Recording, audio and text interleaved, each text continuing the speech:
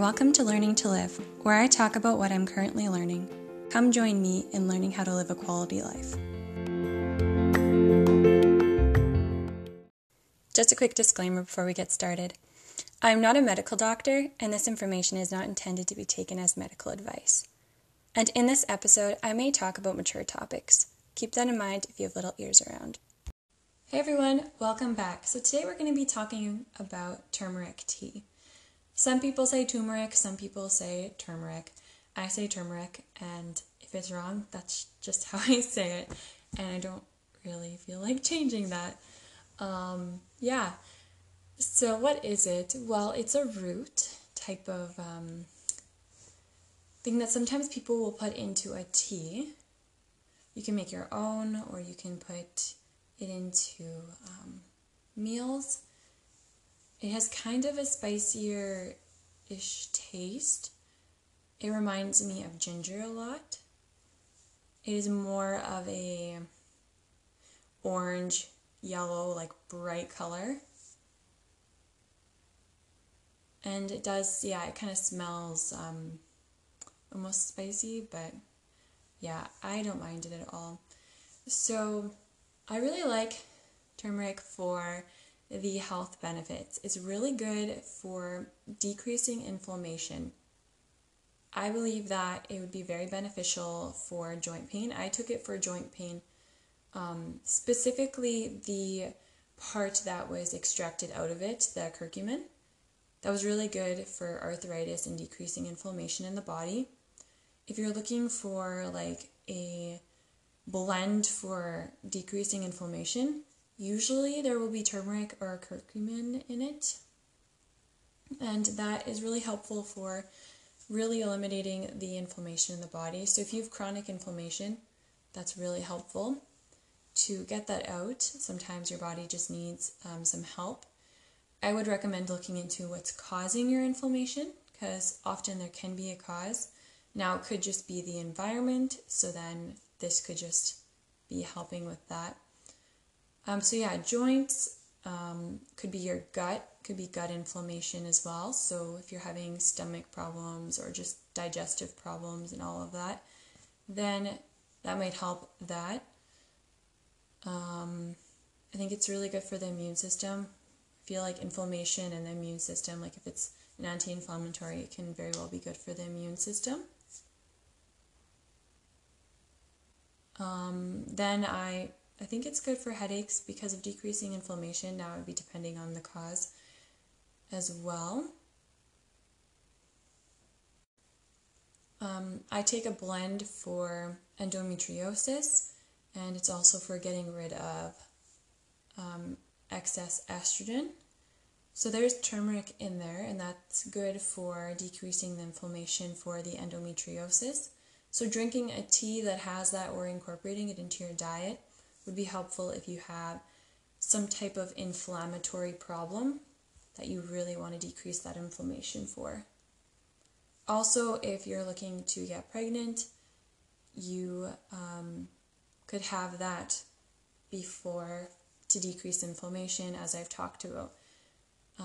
Infertility can often happen due to inflammation in the body that you're not aware of, and then the body will not allow you to get pregnant because your body is seeing it to not be in a safe place to be pregnant. So some people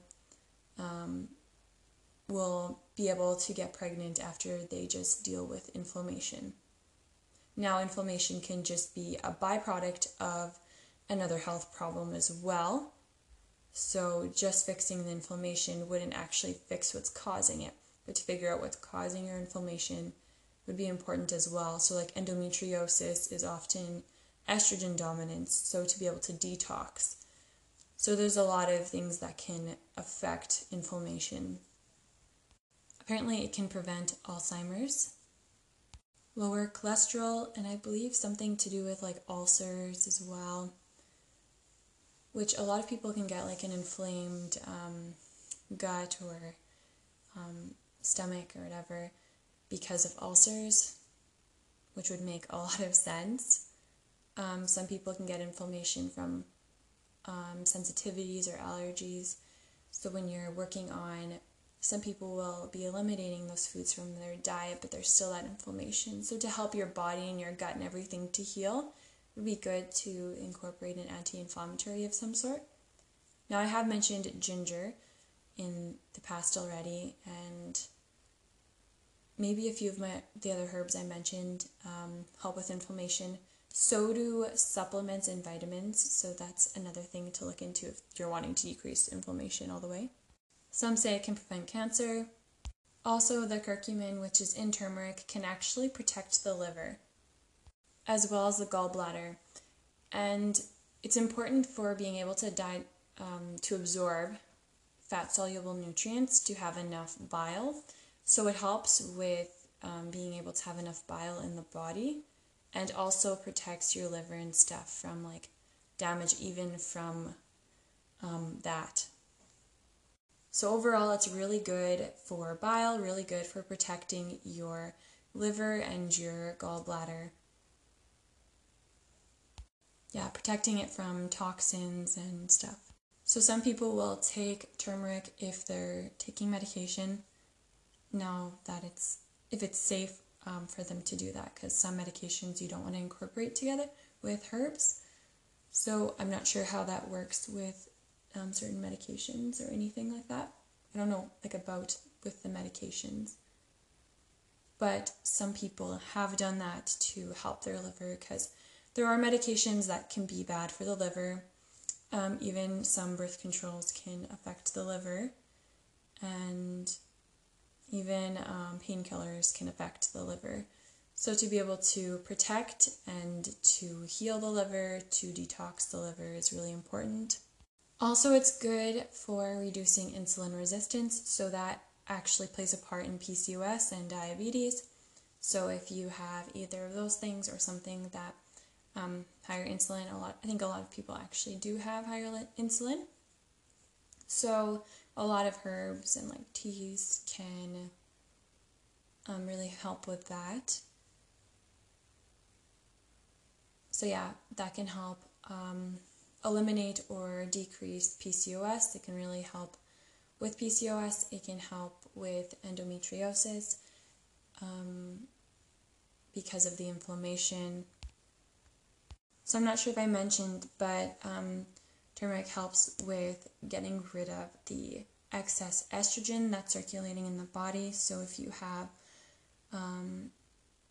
bad gut health, if you have endometriosis, if you have PCOS, or other types of, if you're exposed to chemicals or toxins or like pesticides, things kind of all like that, then you are, and if you also have liver damage or had liver damage, you're more likely to have estrogen dominance. So to be able to help support a detox, to help your liver to get rid of the excess estrogen and toxins and all of that, that's really good, and it's really cool that it can do that. Even it has been seen to decrease bloating and painful periods. So a lot of times people will take things for painful periods before and during a period. Now with endometriosis, that may be something you want to do more consistently. Apparently it can even help with menopause, with hot flashes and joint pain because of all its abilities. It can even decrease depression, help with the memory, or because sometimes the brain health is affected by inflammation, so that can help with that. It can even help with, for men's health, it can help with their prostate health and fertility, even diabetes. And a lot of herbs have a lot of antioxidants in them, which have benefits as well. So it's good in general for pain, for decreasing pain. It's also good for the skin, so acne, eczema, types of inflammatory skin conditions. Also aiding with like wrinkles, so some people call it like an anti-aging type thing because of its ability to potentially prevent, or I don't know if that's the right word, but the dark spots, or what some people call aging spots, wrinkles. Because of all its abilities, it can sometimes help with the skin health in that way. Even some people say that it can even out the skin tone. And also it's said that it cleanses the blood of toxins. And since it's a spice, it is safe in small amounts during pregnancy.